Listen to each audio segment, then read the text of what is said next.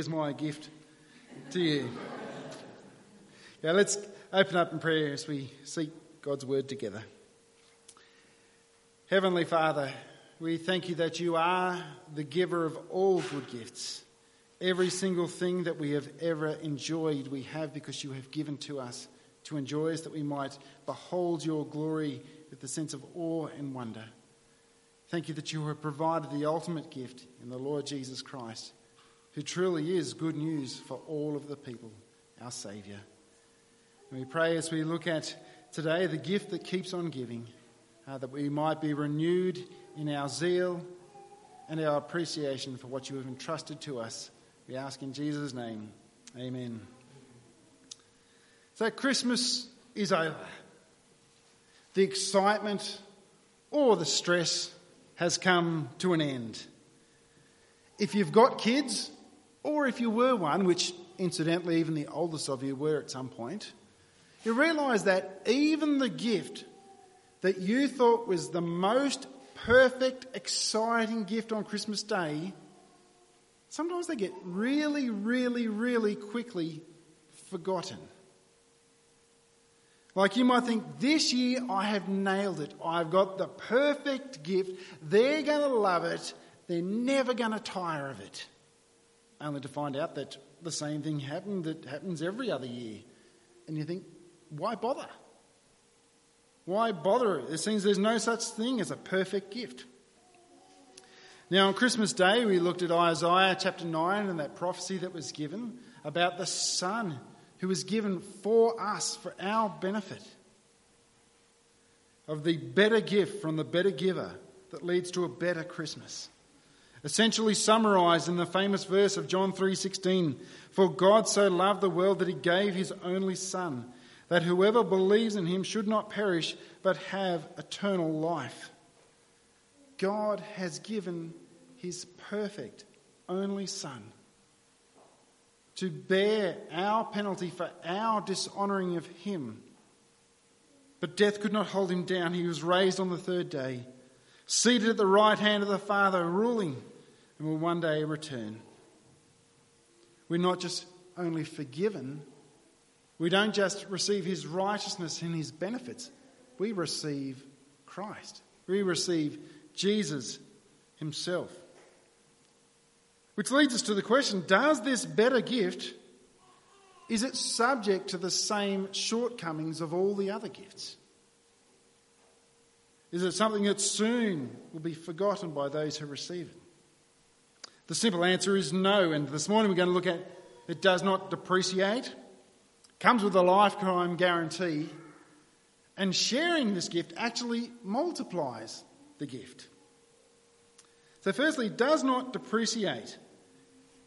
Now when I was talking about depreciation, you could mean that in two different ways. You could talk about the experience or the enjoyment depreciating, or the value or the worth depreciating. And in both cases, this gift of Jesus Christ does not depreciate.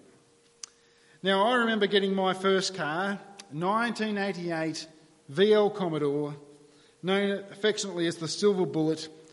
Try as much as I could to find a picture of it, I couldn't, so I had to do my best, and that was my second car, my VT Commodore. No surprise on the Holden end, particularly with this reference in the Christmas sermon. But I love that car. It got washed once a week, every week. It even got polished maybe twice a year. I loved it. I always liked the car, even to the moment to which I sold it. I still love that car. But I wouldn't say I was as excited or enjoyed it as much towards the end of my ownership as it was at the beginning. During the time I owned it, I spent a fair bit of money doing certain modifications to it to add to its enjoyment. But again, they were exciting at first, but they kind of faded off again. So does our experience of receiving Jesus, does it kind of fade in its enjoyment over time? Should we expect the same? Well, the answer to that question is no and yes. You think, why on earth would you put a yes in there? You're supposed to be a pastor of a church. I mean, it says no, but it can do. We have the ability to lose our appreciation of absolutely anything that we have. But it needs not lose its enjoyment, nor should it.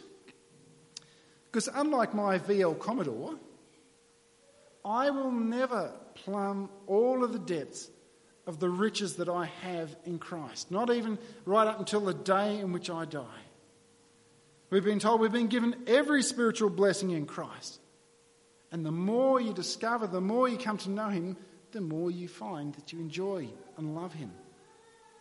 As Paul prayed for the church in Ephesus, he says, "For this reason I bow my knees before the Father, from whom every family in heaven and on earth is named, that according to the riches of his glory he may grant you to be strengthened with power through his Spirit in your inner being, so that Christ may dwell in your hearts through faith, that you, being rooted and grounded in love, may have strength to comprehend with all of the saints what is the breadth and length and height and depth, that you may know the love of Christ that surpasses knowledge, that you may be filled with all of the fullness of God." He prayed that they would be strengthened in power by his Spirit, strengthened to know the height, the depth, the width, to know him more. He says, that's how you grow. That's how you grow into the fullness of God, to know him more intimately. The more you know him, the more you enjoy him. My prayer for myself, my prayer for all of us, is that we might agree alongside the psalmist, "At your right hand are pleasures forevermore. In your presence there is fullness of joy," as we seek him. The experience of having Christ does not depreciate. In fact, if I was to cast him to a side, I'd be the exact same dark, hollow person I was before. But also, his value and worth never depreciates. You hear the old saying that when you buy a new car, it reduces in value by thousands the moment you drive it away from the dealership. But this Jesus whom we've spoken of in Matthew chapter 28 is the one who announces himself as the one with all authority in heaven and on earth. When we first receive him, he is the one with all authority in heaven and earth. As we continue with him down the track, he's still the one with all authority in heaven and earth. He does not depreciate it. He's never superseded. He doesn't lose his value. There is no rival. And the salvation which he bought for us comes at a price that cannot be matched either. He bought us with the precious blood of Jesus Christ, the perfect Son of God. The people who were saved in AD 120 were saved by the precious blood of Jesus. The people who were saved in 2020 and beyond were saved by the same precious blood of the Lord Jesus Christ. Jesus never depreciates in the experience of knowing him, in his worthiness and his value. In fact, the more we know him, the more we enjoy him, and we see his value and his worth. And Jesus and his salvation come with a lifetime guarantee. Now, whenever I get something valuable, the thing I'm always worried about is, what if something happens to it? We're not a rich family. If it's something important and worth a bit of money, we're probably not going to be able to replace it easily. My favourite words to find on a product is lifetime guarantee. Most of the time. Because sometimes lifetime guarantee doesn't mean what you think it means. Because I think my lifetime, it's guaranteed, but sometimes when people say lifetime guarantee, they mean the lifetime of that product. In other words, we'll guarantee it for as long as you think this sort of product should last for. So if a glow stick came with a lifetime guarantee, by that measure, it might have a lifetime guarantee of 1 to 2 days. But when I speak of Jesus having a lifetime guarantee, I'm talking a forever guarantee. We're told in Ephesians chapter 1, verses 13 and 14, when we place our trust in Jesus, we receive his promised Holy Spirit, who is our seal, God's mark of his ownership, that we are his precious possession. But he's also the guarantee of our inheritance. Paul uses that same language again to the Corinthians, 2 Corinthians 1:22 and 5 verse 5. He is our guarantee, and God's guarantees are good. Or to take the language from Matthew chapter 28 that we had read beforehand, he is with us not until we fail a certain set of terms and conditions. He is with us until the end of the age. If there's anything that I have ever had that needed a lifetime guarantee, my relationship with Christ is probably top of that list. You know how when you've got something, as within a warranty period, it breaks and you think, do I put in a claim because what I've done is probably not within the terms of what you should do for the warranty. Like you've got a hedge trimmer, it's within its warranty. And you don't own a chainsaw, but you've got this big oak tree that needs to get chopped down. So you decide to use your hedge trimmer and surprise, surprise, it doesn't quite work as good as it used to. And you think, well, I'm not going to claim on that guarantee. It's not like that. Jesus' salvation is because we failed to honour him. We needed his salvation. We failed to honour him as God. We were liable before the God who has given us life and breath and everything. And after I came to know him as my Saviour, sadly, I look at my life on a daily basis. There are moments when I fail to give him the honour to which he's due. Sadly, I have given him every reason to say, enough is enough. Tear up the guarantee. But I have learnt, as we read about in Paul's letter to the Romans, where sin abounds, grace abounds all the more. Not that we should abuse that, but in our times of need, when we recognise our failing, his grace is sufficient. He will surely never leave nor forsake those who have truly come to him in faith. He's the gift that keeps on giving, the enjoyment of him, seeing and savouring his value, his worth, his never-ending love, grace and assurance. But he doesn't just give for our own selfish benefit. Sharing this gift actually multiplies the gift. Now, I've got two daughters, aged 4 and 6. Sometimes they're good at sharing. Sometimes they're terrible at sharing. And particularly if it's a new gift. They're not that keen to share something they've only just received, because to share a present or a gift or a toy, whatever it is, means you have to be without it for a little while so that the other person can have it. Jesus and his message are meant to be shared, but the good news is you don't have to be without it in order for somebody else to have it. It's not like your Cadbury share packs, where if you buy a thing that's got 24 chockies in it, you give 12 of them away, then you're missing out on 12 chocolates. Although incidentally, as I search for that image, I've noticed what seems to be that Cadbury has changed the wording from share packs to value packs, because we don't like to share, we just want to get good value. But what we see in Jesus Christ in Matthew is the one who says, I will be with you to the end of the age. I am the one with all power and authority in heaven and on earth.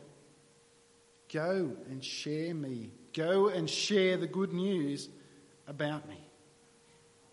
Part of being his disciples, which you are if you're a Christian, is that you are a disciple maker. And when you've found what the angels announced to be the good news, which is of great joy for all people, the Saviour, you naturally want others to experience. You ask my kids what they got for Christmas, they'll quite excitedly tell you all about it. You ask someone who's passionate about a particular cause, a diet, a fad, ask Pete Evans about something, he'll tell you all about it. What you're passionate about, what you enjoy, what you're excited about, we talk about. And as we share Jesus, we lose nothing. If anything, we gain in the experience and the joy of seeing God at work, proclaiming his message, transforming people through his message, through ordinary, everyday people like you and I. And the person who receives Jesus, they get it all too. They get everything that you have. Or to take the language, go back to Isaiah 9 that we looked back on Christmas Day. Of the increase of his government and peace, there will be no end. Even some 700 years before he was born, it says he will continue to increase his rule and peace in this world. On the throne of David over his kingdom, to establish it, to uphold it with justice and with righteousness from this time forth and forevermore. How do I know this will happen? Because the zeal of the Lord of hosts will do this. Or as Jesus taught in a number of his kingdom parables, he spoke of being like a mustard seed that grows into something big. Or leaven, which leavens the whole loaf as it grows and expands from something small. His kingdom and his rule to be shared with all. We see growth and increase because the zeal of the Lord of hosts will surely do this. The same good news that changed your life will change others. It's the same gospel, the same power of God for salvation. The same joy and blessing that you receive is the same one that you invite others to receive as they come to know the Saviour, the King of this world. Jesus is the gift that keeps on giving, giving joy and blessing as we seek him and to know him. He is the gift that keeps on giving his abundant grace and love and assurance despite our consistent failure. He is the gift that keeps on giving the exact same salvation, the exact same joy, the exact same grace, love and forgiveness and assurance to others as we share him with them. Let's close and give thanks to God. Lord, we thank you that you have given us the perfect gift. The one that does not depreciate, the one that comes with a certainty and a guarantee. The one of which we lose nothing when we share and we allow others to experience all of the joy and blessings that come with having Christ. Lord, we thank you for what you have given us. Cause us to be a people who seek you with all of our heart, that we might search diligently to seek more of the riches which you have already given us in Christ, that we might know them, enjoy them, give you thanks, and naturally proclaim your wonders to those who are around us, that they might be set free from darkness, from their sin, from death, from Satan, and brought into the joy of a union with their Creator, the one for whom they were created for. We thank you that you have done this. And we thank you in Jesus' name. Amen.